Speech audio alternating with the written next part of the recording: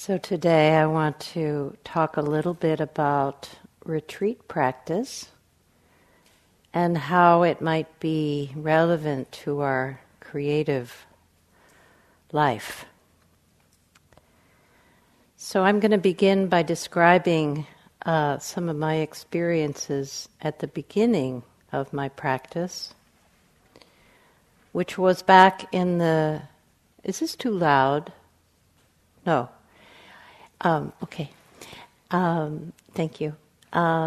This was back in the late 70s and early 80s, and of course, at that time, having lived through the 60s and the 70s, there was a lot of interest at that time in exploring the mind in non-traditional ways, through psychedelics, through breath work, through transpersonal psychology came into being around that time, and people were looking at the mind, the human mind, in a new way, in a more adventurous way, you could say, than the traditional systems of philosophy and psychology were.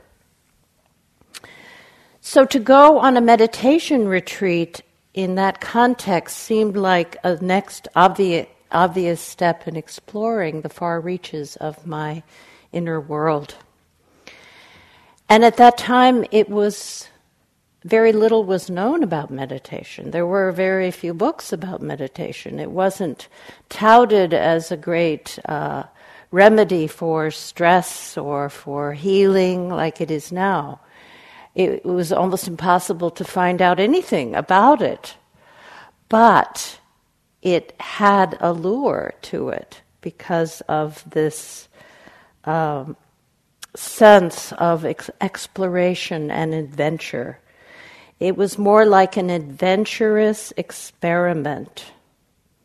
And the only people I knew who had sat for long periods were the teachers, Joseph Goldstein, Jack Kornfield, Sharon Salzberg. They were my first teachers. They were the only people I knew who could tell me about what this involved and what the benefits were. And I thought they were pretty amazing people. So I signed up for my first 3-month course. I kind of like jumping in to the deep end of the pool. So I did. And my friends and I, some friends came along, and we were wondering, what will happen if we sit in silence for 3 months? What will happen to us? How expanded would our consciousness actually get? Would my head explode? Would I forget who I was? Would I end up a wandering ascetic with a shaved head and wearing a robe? I had no idea what would happen. But I was interested. So I went off to my first 3-month silent retreat at Insight Meditation, and I survived. And in some ways, my hunch was right. I did learn a tremendous amount. It was a great adventure, and I learned a tremendous amount. My head did not explode. I did not forget who I was. I didn't end up as a homeless wanderer. But I experienced a deepening connection with the inner world, which felt like coming home. I loved to hear the teachings of the Buddha. Loved it. Couldn't get enough. I had insights which changed my view of things, myself and the world. I loved being with people who were resonating with the teachings and the deep journey of meditation. We knew we were onto something significant, even though we were viewed by our families with great suspicion, like we had joined some cult or something. But there we were in this old building in the countryside of New England, discovering happiness. Really, that was this pith essence of it. I remember one morning waking up in this barren room, with peeling paint on the walls and windows that wouldn't close properly, and had a futon on the floor. And I remember lying there and thinking, I am so happy. I've never been so happy in my whole life. And it was really confusing to the mind that had been conditioned by the culture to think that I needed stuff, the accoutrements, the good life in order to be happy. So my life was never the same after that first 3-month adventure. It brought a lot of clarity. To spend hours, days, weeks doing little else. Sitting, walking, eating, sleeping, a little yoga, although that was sort of frowned upon. Shining the light of awareness into my moment-to-moment experience. Who would have thought that that would provoke a radical new view of things, of seeing life and reordering my sense of priorities and what was valuable to me? In other ways, it was a very mysterious process. For one thing, the schedule, very uniform every day, but what I found was that the practice itself was very unpredictable. I saw that I never knew what the next sitting or the next hour might reveal. I might be imagining that sitting would be very painful and only to be surprised by unaccustomed ease. I might imagine that I was finally concentrated on my way to full enlightenment, only to be met by an emotional upheaval.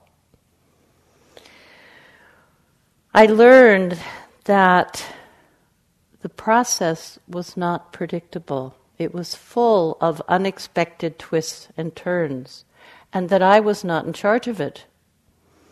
And then I learned something even more useful, and that was that it was okay, that I didn't need to be in charge of it in the same way that I was in charge of, writing a laundry list or something like that. I learned that the process unfolds according to its own laws, in its own time, and that it could be trusted. The process could be trusted. I learned that the process has an intelligence about it. It might look really weird, and even to this day I think it looks kind of weird. I'll come to Spirit Rock and I see these people walking around like zombies, and I think, what in the world does this have to do with anything, But actually, appearances are deceiving.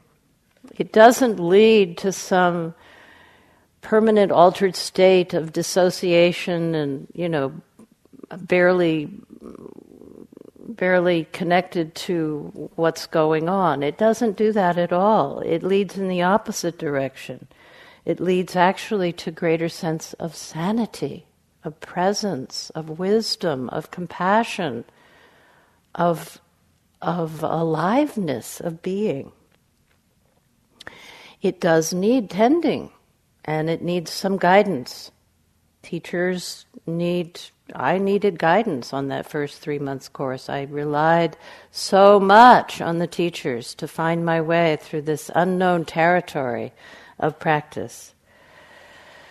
But this is not to say that the teachers could tell me what to expect or what was going to happen next. In some way, when we are on retreat, we are on our own, in our own mysterious unfolding process. And every person's process is unique and different. How it unfolds, how it opens, how it contracts, what its timing is, this is unpredictable and not entirely controllable. And on this retreat, we see this out in the open, in the painting studio.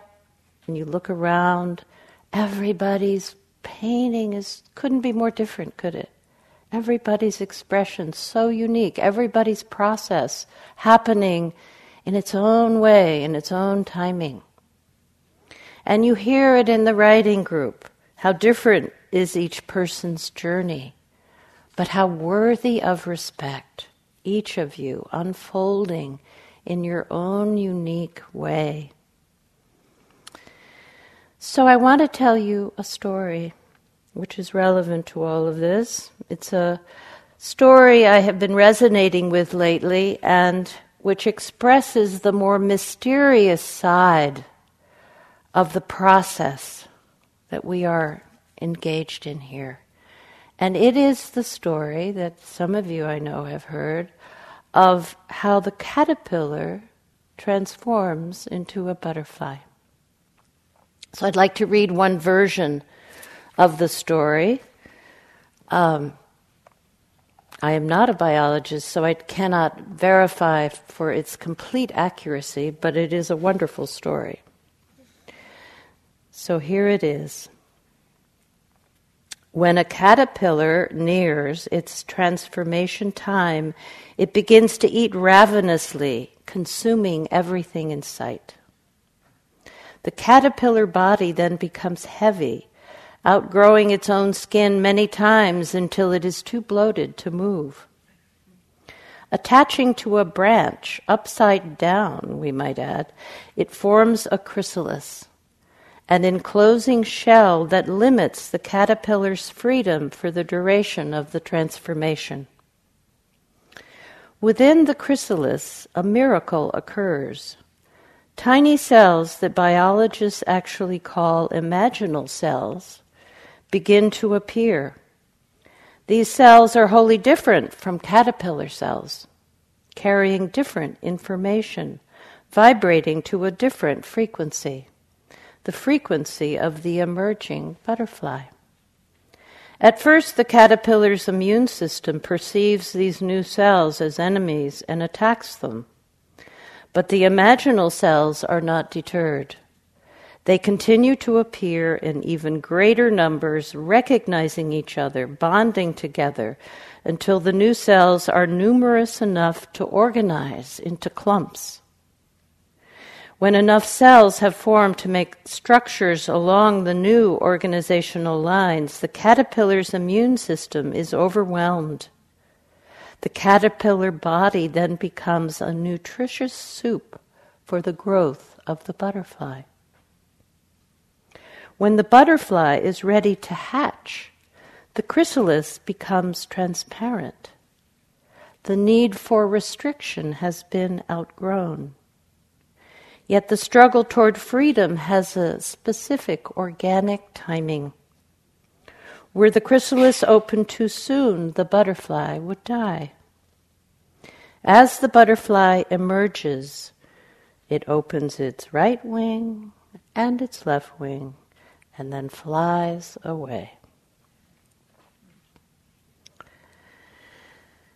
What part of this story grabs your attention? What part of this story do you notice you feel most interested in?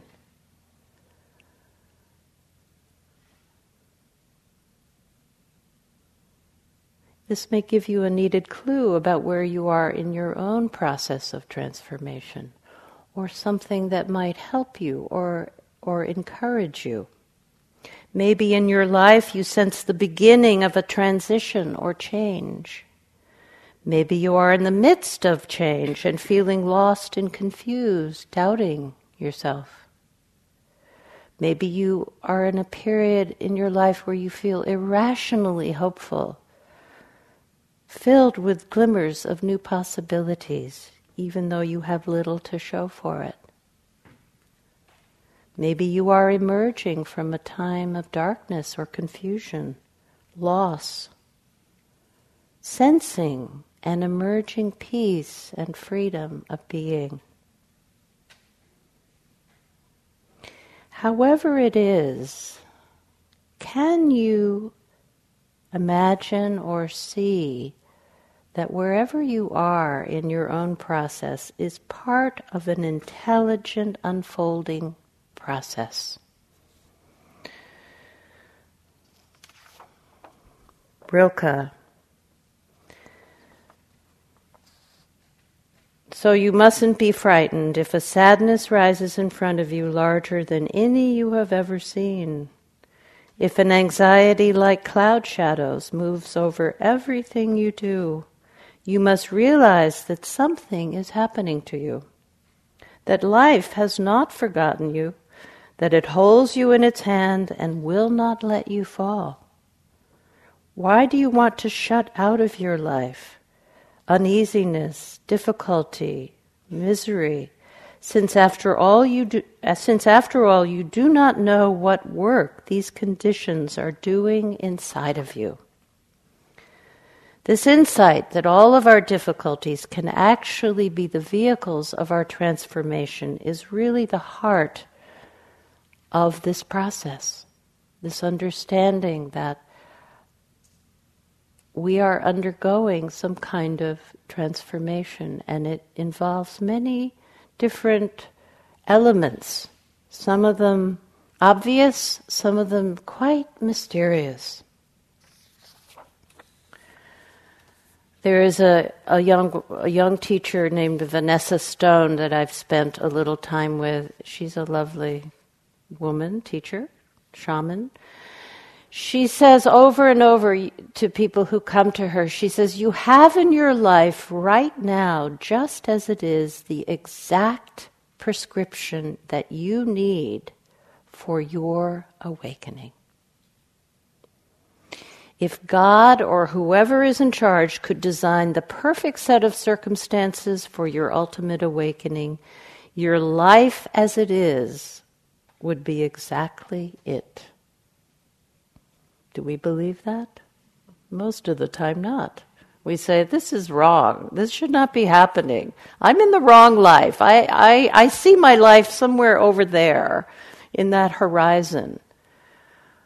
But if we took it in, that this might have some truth for us. Rumi, the poet Rumi said, if God said, Rumi, pay homage to everything that has helped you enter my arms, there would not be one experience of my life, not one thought, not one feeling, not any act I would not bow down to. What a beautiful way to see what's here. What's here?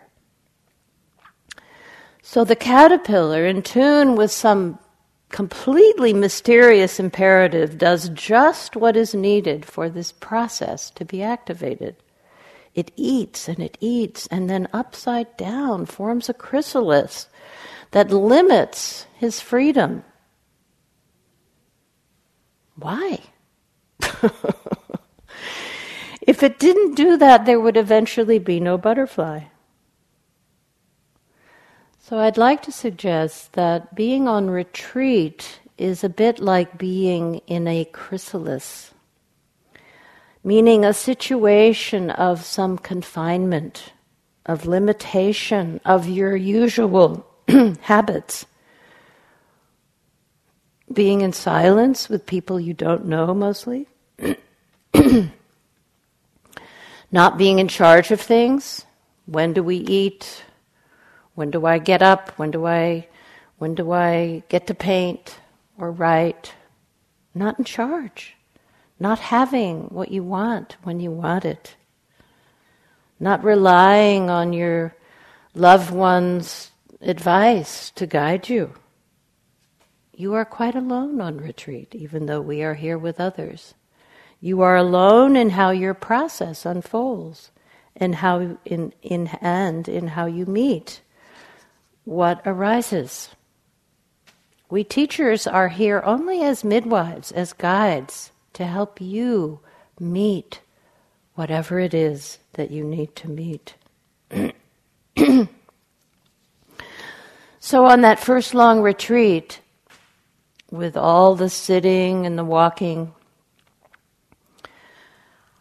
I had an experience that taught me a lot, even though at the time I was not, it wasn't a wanted experience. As I was sitting, I noticed a pain appeared in my back, between my scapula, and it would come within 10 minutes of sitting down, this pain. It was a sharp piercing pain. And I began to think of it as like a knife in my back. And I would try to, move and try to kind of, maybe higher pillows, maybe a chair. Well, nothing really helped with the pain. So I went to my teachers and I told them about it. And when they suggested, they suggested what we all suggest. But at the time it was quite a radical idea to me. And that was that I should pay attention to it. That I should bring this gentle, mindful, precise attention to the experience, the direct experience of the pain. I thought they were like, are you kidding? You got to be kidding. I'm not going to do that, So I tried all these other things and nothing worked. And then, as it does happen on retreats, mindfulness as the last resort became the thing to do. So it was, okay, I'll try it, So I would sit there and try to feel the pain, and I could see that it softened a bit, it became a little more bearable, but it still was there. So what to do? So I kept sitting, kept, working with it, and then one day some kind of miracle occurred where I was sitting, and I still remember it as if it was yesterday, sitting, and lo and behold, I watched the whole thing dissolve. It simply went away. It was like an ice cube melting. Something just melting away.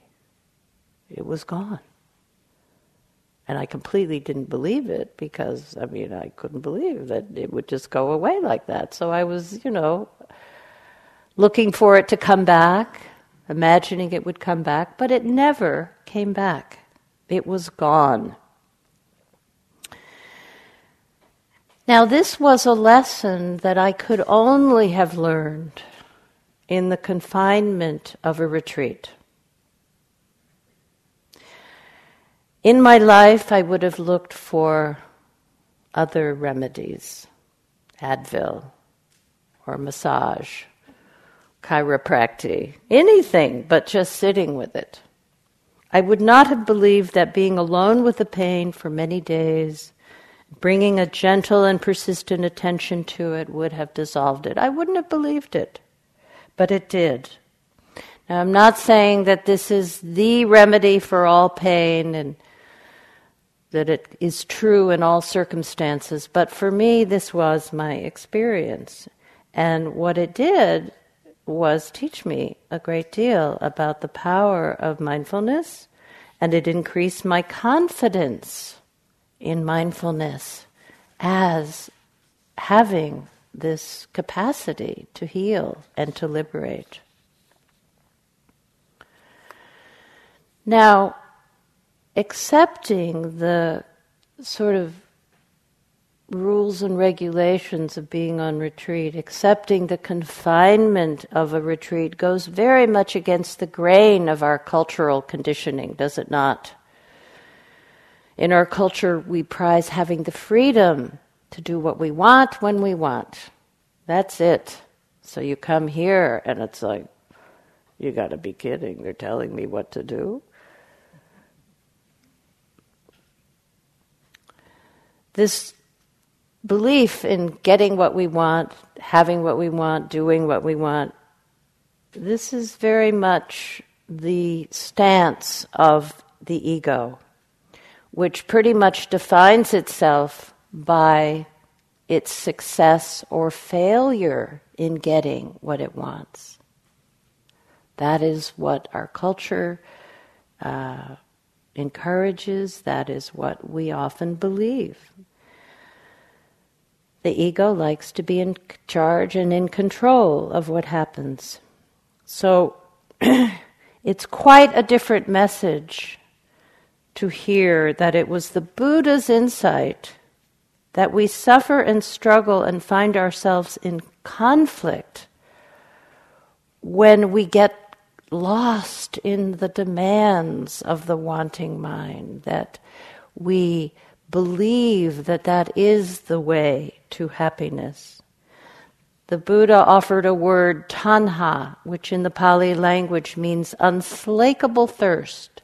So the wanting that he was talking about is not an idle wanting, it's not a whimsical wanting, it's a insatiable thirst for things going our way, things that we get to be who we want to be and that we get what we want from this life. So the Buddha described this quality of tanha primarily as a kind of, as I said, thirst or greed. And greed and aversion are what the Buddha called the poisons of the mind. The poisons of the mind. When we are caught in those two great movements of mind towards what we want, away from what we don't want, we are caught. We are not free. We are bound. So,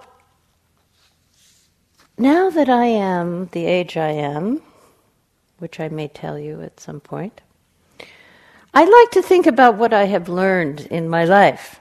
You know, when you get as old as I am, we have a perspective of years of living to reveal to us what we could not have seen when we were younger. And I find this quite wonderful, actually, that I'm seeing things that I could not have seen when I was younger, because that wasn't what I was interested in. So if I reflect on what I wanted that I got, and what I wanted that I did not get, well, I've learned a lot from both sides. But probably more from not getting what I wanted. What I firmly believed at the time I needed, what I deserved, I want it, therefore it should be mine. And what felt in not getting it was like a failure. I also now know that getting or not getting what you want in this life, and I could not have seen this when I was younger, it's not the end of the story. Not by any means. In fact, the more interesting parts of the story happen after we get what we want. Or after we fail. In the fairy tales it says, and they lived happily ever after. Really? Really? Have you looked into that? I work with a student who is very successful as a businessman. He has made all the money he could possibly ever want to make. He has a beautiful wife, 2 children. He likes his work. It's right livelihood. It's not harming people. But he has seen that getting everything you want is not ultimately fulfilling. So it's no longer interesting to him. He spends vacation time coming on retreat. He doesn't care about going anywhere. He just wants to be on retreat. And he's looking and searching right now for a way to serve. That is what is calling him, a life of service. So beyond wanting more, beyond having more, there is life. And perhaps there's a whole different life that we on the planet can begin to explore if we are to sustain our life on this planet. So that's one side of getting what we want. Is that it? Maybe not. On the other side, when we don't get something we really, really want, that too is not the end of the story. Because getting what we want is so emphasized in the culture, it is quite common for us, when we don't get what we want, to feel some degree of shame. I blew it. I'm a failure. There must be something wrong with me. What did I do wrong? It's not at all uncommon to feel that sense. And so there's, books, self-help books, and courses and everything in the world to help you feel like a success. But that sense of failure does not need to be the end of the story either. I'd like to read something written by Billy Mills. How many of you know who Billy Mills was? Only a few of you. Okay, so he was the first Native American, back in the early 60s, I think, to win an Olympic medal. I think he won a silver medal for running when the Olympics were in Japan. This was in the early 60s. First Native American to win an Olympic medal. But because of the racism of the time, his picture was never put in the newspaper and his name was never mentioned. Can you believe it? It's hard to believe. But that was one of the sadnesses in his life. So he wrote this. I asked for fame so others would know me. I was given obscurity that I might know myself. I asked for a person to love that I might never be alone. I was given a life of a hermit that I might learn to accept myself. I asked for power that I might achieve. I was given weakness that I might learn to obey. I asked for health that I might lead a long life. I was given infirmity that I might appreciate each minute. I asked to live happily that I might enjoy life. I was given life that I might live happily. I received nothing I asked for, yet all my wishes came true.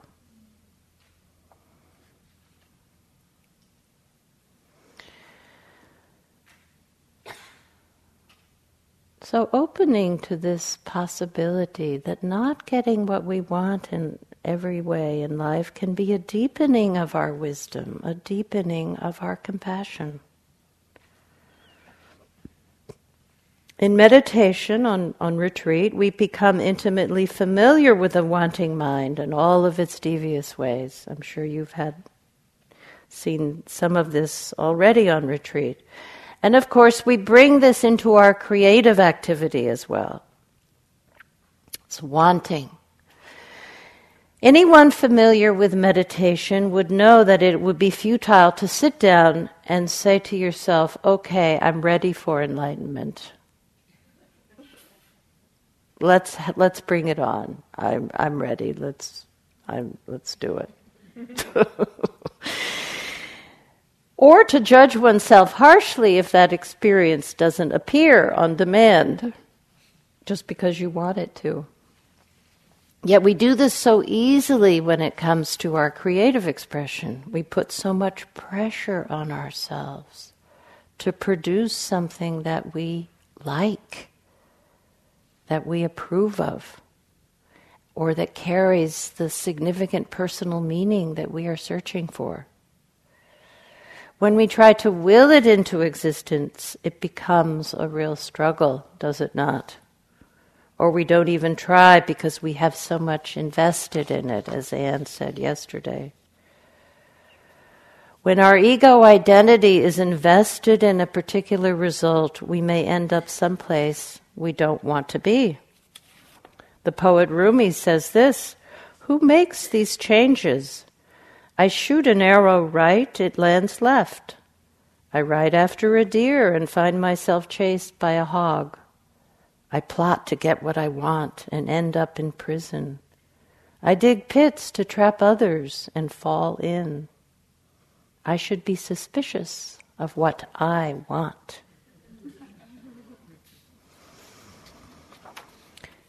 So we have on this retreat a unique opportunity to explore the terrain beyond wanting and not wanting. To surrender to the reality of the process, whether it is a meditative process or our creative process, to become more familiar with the subtleties of the unfolding process. How is it working in us? How can we midwife in a skillful way what is trying to emerge? What do we need?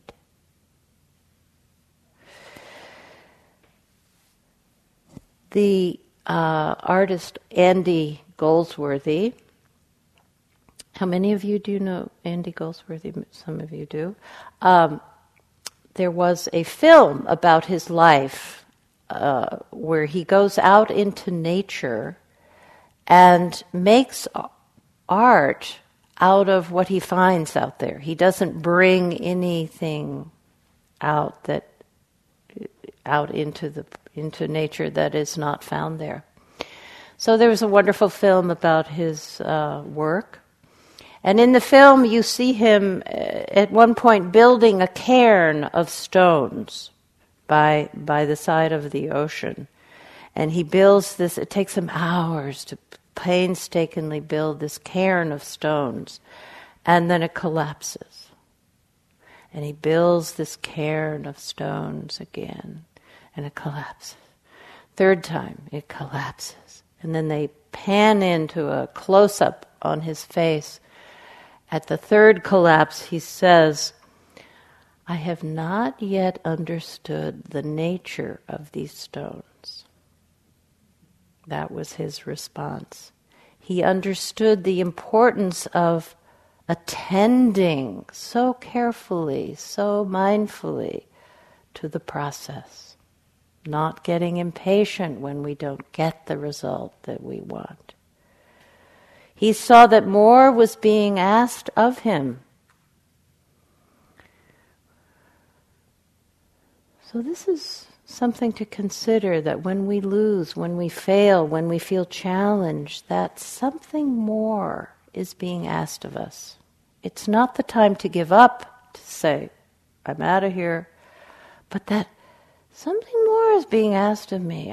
There's something I'm not seeing here. There's something I'm not understanding. So don't take it personally.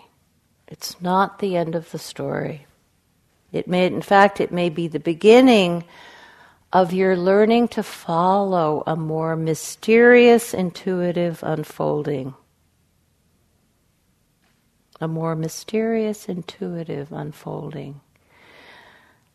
I believe William Stafford said this. I wrote this down when I heard Anne yesterday. I'm not sure these are his exact words, but I think the meaning is correct. Only the golden thread knows where it is going. All we need to do is follow it. Only the caterpillar knows to build a chrysalis at just the right time.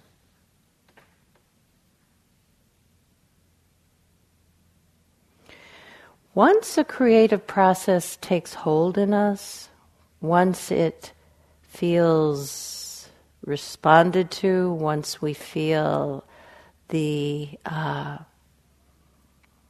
connection to it, it will not leave us alone. And sometimes it demands attention.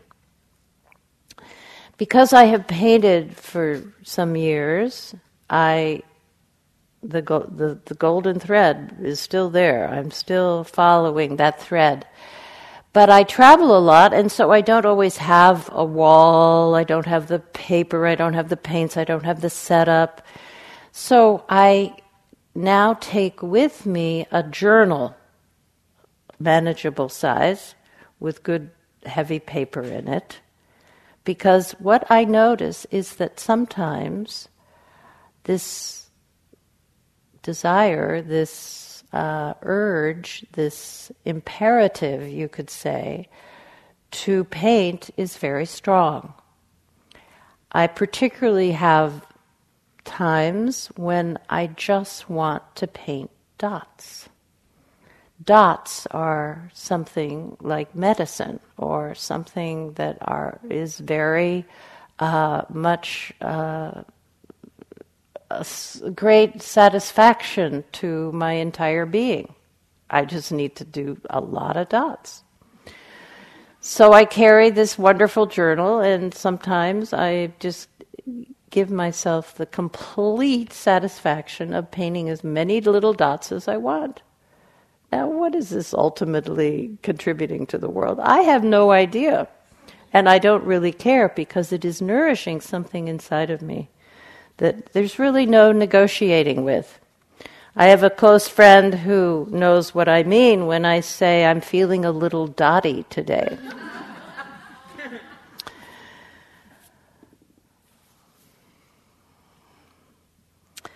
So we were talking this morning about the critic. Are we willing to turn our demanding, critical, judging mind into a friendly curiosity towards all that arises in our process? The title of the retreat that is going on upstairs is Transforming the Judgmental Mind.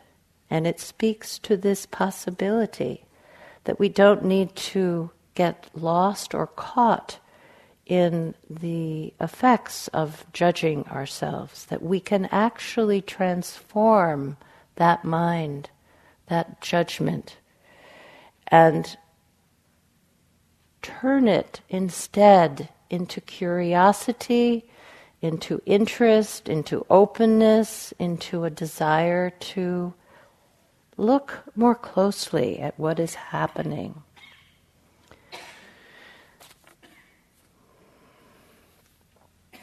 So I like to think that the awareness that we bring into the present, the awareness that we access as we create, is the light we take into the dark, like the imaginal cells in the transformation of the caterpillar into the butterfly. That this capacity to shine the light of awareness into our experience brings with it a new kind of intelligence. Like the imaginal cells, it brings new information to us about what is possible. It illuminates, it reveals, it gives us new eyes and shows us the way. A teacher said, if you do everything with an illumined mind, you will not get lost. When we shine the light of awareness into the unfolding process, as simple as a dot here, a line there, a little orange there, a little green there, we are entering the mysterious but intelligent stream of creativity which is always flowing. It's always flowing, always beckoning to us. We don't know where it will take us, and we don't need to know. But we do learn that it is trustworthy, and that when we follow the inner unfolding, we will make many discoveries, enriching our lives in ways we could not have predicted or planned for. It's a process of discovery. So I'd like to close with a writing by Shodo Harada Roshi. It speaks for itself. In this passing moment, karma ripens and all things come to be. I vow to choose what is. If there is cost, I choose to pay. If there is need, I choose to give. If there is pain, I choose to feel. If there is sorrow, I choose to grieve. When burning, I choose heat. When calm, I choose peace. When starving, I choose hunger. When happy, I choose joy. Whom I encounter, I choose to meet. What I shoulder, I choose to bear. When it is my death, I choose to die. Where this takes me, I choose to go. Being with what is, I respond to what is. May all Buddhas and wise ones help me live this vow. So thank you for your attention this afternoon. Let's just sit for a moment together.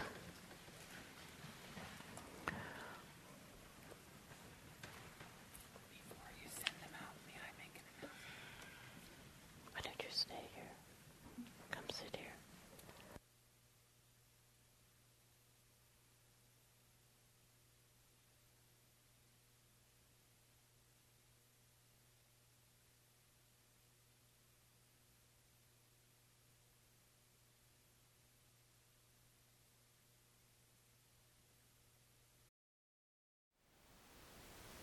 Thank you for listening.